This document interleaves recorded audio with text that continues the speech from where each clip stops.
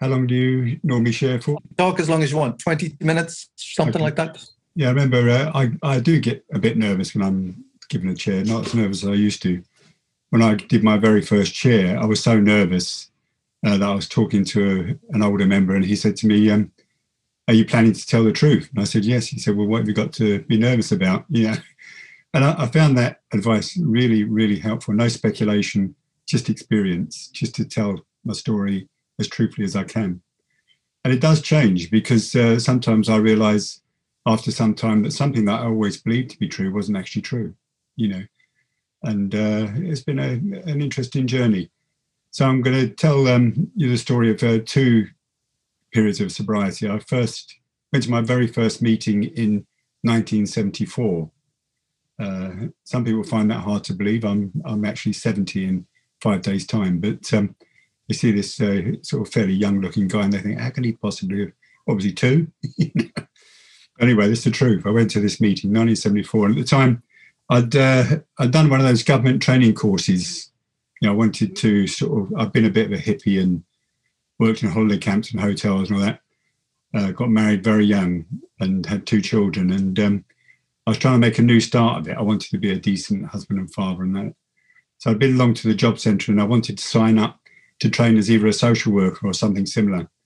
So I came out having signed up to be a plumber or a plasterer. Don't ask me how. I think I got to the P's the second time around and just clicked the two of them, you know. So I ended up training as a plumber and moving down to Cornwall, thinking I was going to start this lovely new life down there in the country. And they had this scheme down there, a new town housing scheme. And if you had a skill, they would give you somewhere to live.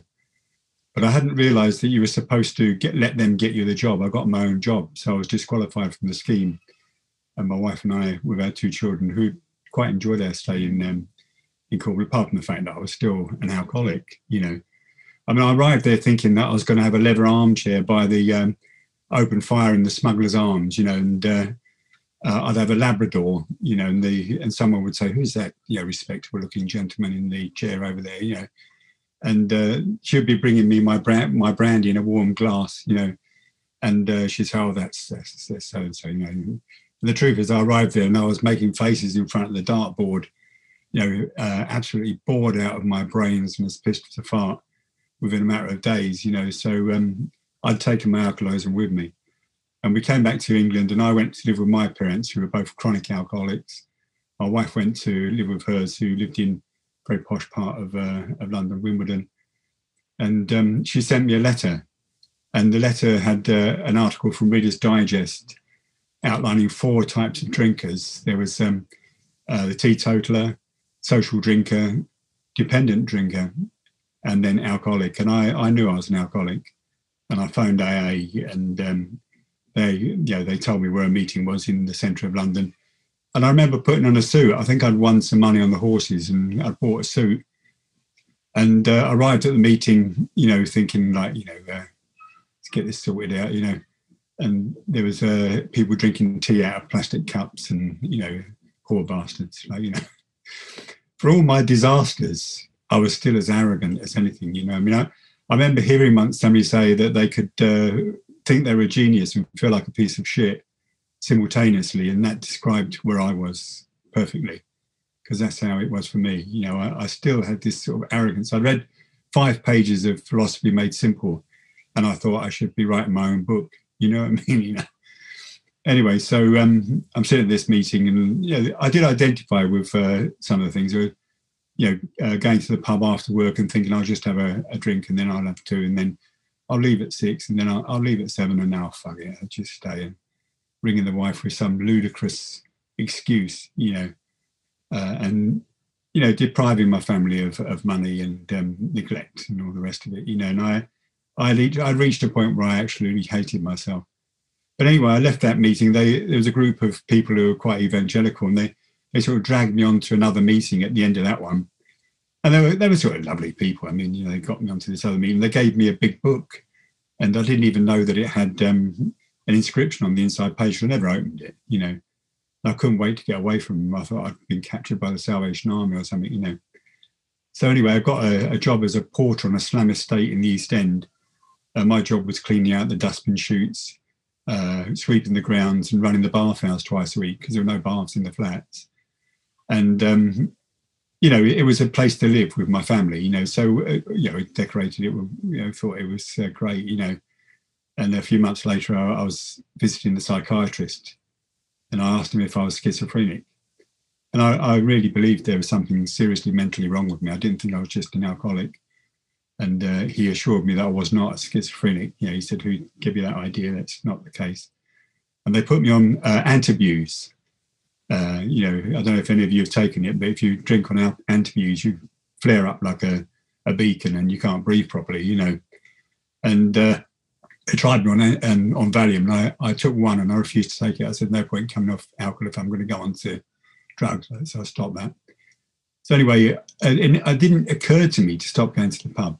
It did not cross my mind, So I was going to the pub and drinking soft drinks, and people there were really behind me. My parents were both alcoholics, so I've said they were actually banned from the pub, which is probably why I chose it. And the guys there were very supportive, and I shifted from this, soft drinks to, that 2%, shandy. I thought I could get away with that. And of course, I flared up like a beacon. I couldn't breathe properly because I was drinking it by the gallon. I drank the entire stock of the bar in no time at all. And so naturally, I stopped taking the antabuse. I was still convinced that I was never going to drink again. I was swearing blind that, and then when they ran out of the bottled shandy, I said, well, just a little bit of beer and a lot of lemonade. It's exactly the same, And then I said, fuck the lemonade, And the other guys all, unanimously shouted out, don't do it, Jim, because they knew what was going to happen. A couple of days later, I was literally kneeling on the floor in front of these guys, begging them to lend me the money to get as drunk as I needed to get. Because I'd never had any money. I was always poncing around and, all the rest of it. So anyway, I pretended to take the antabuse again when my wife begged me to take it, and deliberately went out and got rat-arsed. And in the morning, she was still pleading with me, and I just told her to fuck off and take the children and go somewhere else because I felt like I had nothing to give her. And I tried to drink myself to death for a few days. I just drank everything I could. I sold everything. I sold a leather jacket, guitar, the lot. I even tried to sell my flat, which I didn't even own, Bloke moved in with me. He was another alcoholic, give me £5 rent, or something like that, drank that.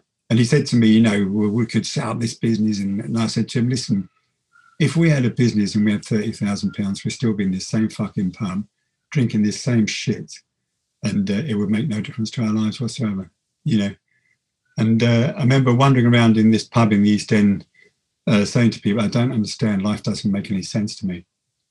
And eventually someone said to me, well, why don't you just fuck off and top yourself? And I remember going into the toilet and then coming out again, and I'd managed to smash the back of my head. And I've got this vague recollection of doing it on purpose, that I tried to fall against a sink, ended up on the floor, and then I leaned forward and thrown my head back and came out, and the woman behind the counter fainted with blood everywhere. Ended up in the London hospital in Whitechapel. And, I left that hospital having chatted to this psychiatrist. They recognised I was in a bad way, I was covered in blood and all the rest of it. And I had to go past the meeting that I'd been to 11 months earlier. And it happened to be on at the time when I was passing. So I was heading down to London Bridge. I was going to jump. And I passed this meeting. I went in there to give myself this one last chance. And it actually moved around the corner. So I still had to make that bit of effort. And I went into this meeting. And I got up to leave because I didn't think they had anything to offer. And the bloke grabbed my coat, pulled me back.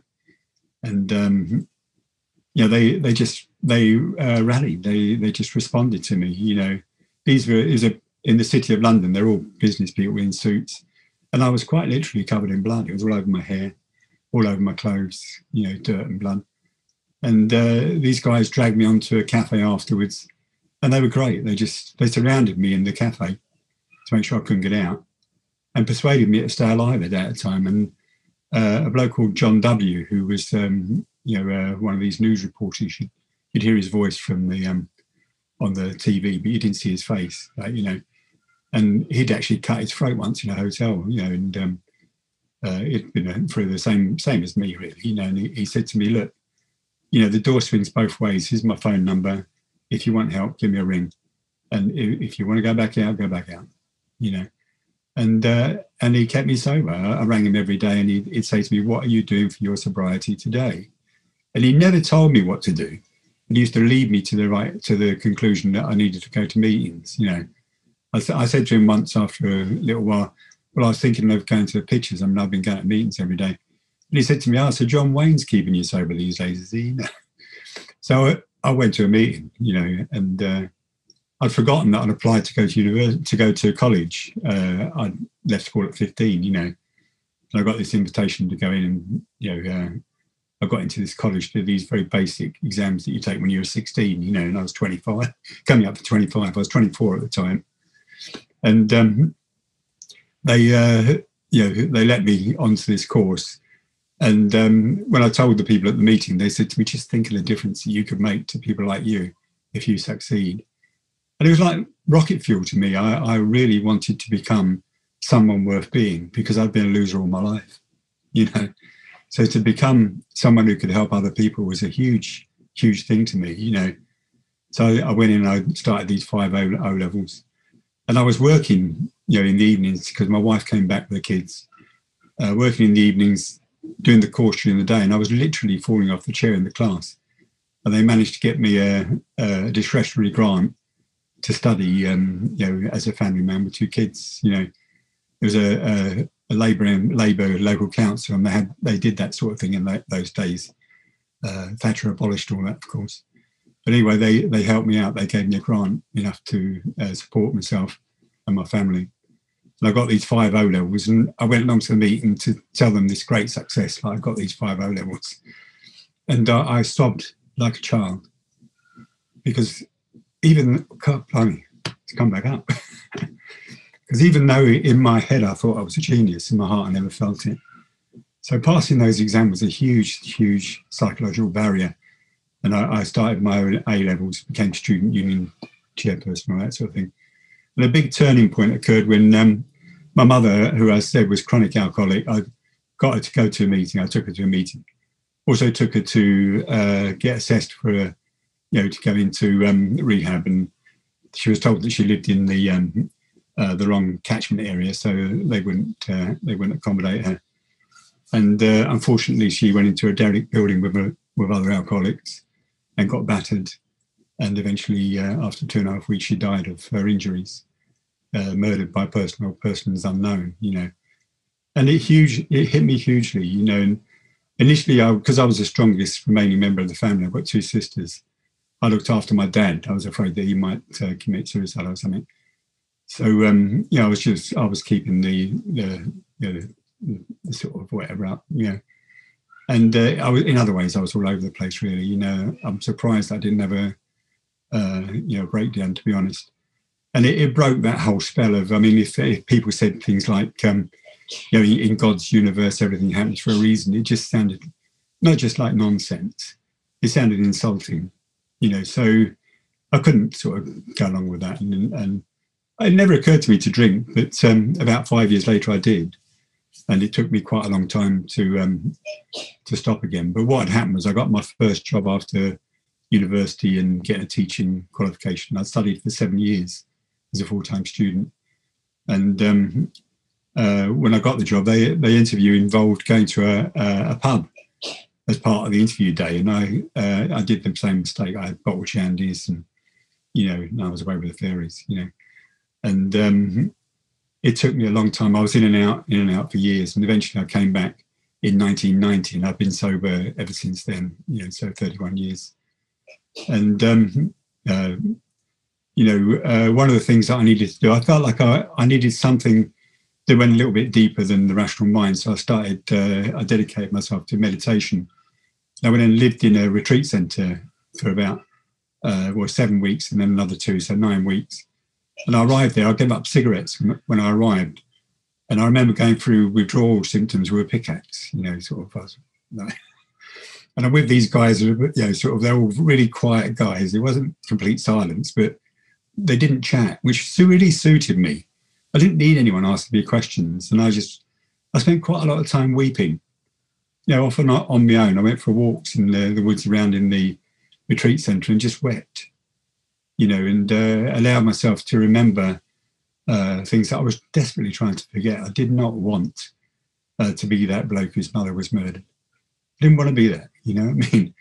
And I remember allowing myself to just remember what she looked like in the hospital bed, because it was unrecognisable. It was unbelievable, you know, and to just be with that, you know, not to be pushing it away, not to be clinging to it, no stirred shit, but at the same time sitting with it and recognising it.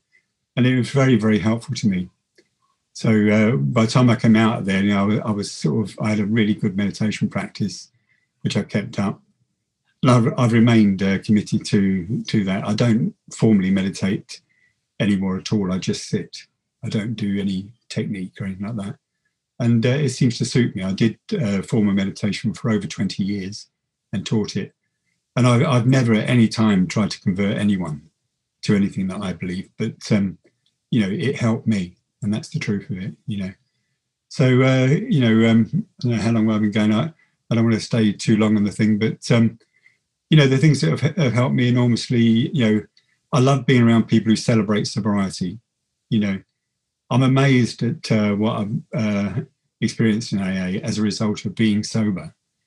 You know, in my second time around, when I finally stopped drinking, I couldn't, I remember I mentioned the other night when I was talking, you know, I was invited to have 4 tins of lager and watch a video.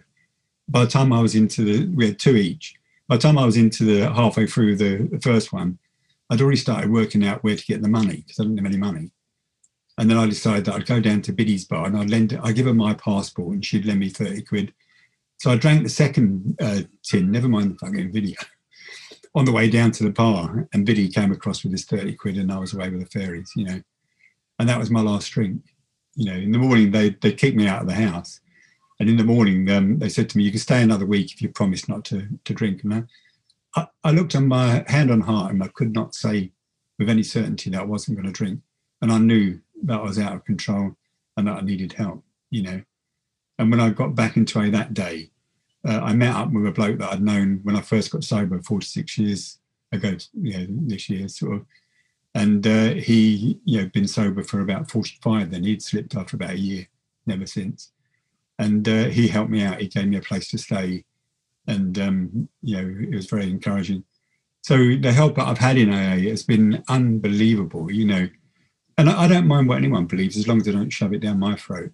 But I do think that if people build their sobriety on shaky foundations, they're in trouble, you know. So I tend to want to keep my feet firmly on the ground, you know. So anyway, I'll finish with that. And thank you so much for having me. I was, for a while, actually, an ordained Buddhist, believe it or not, you know. So I gave that up, resigned and all that. I had a special name and everything. But I've moved beyond that. Anyway, so thank you very much for your time.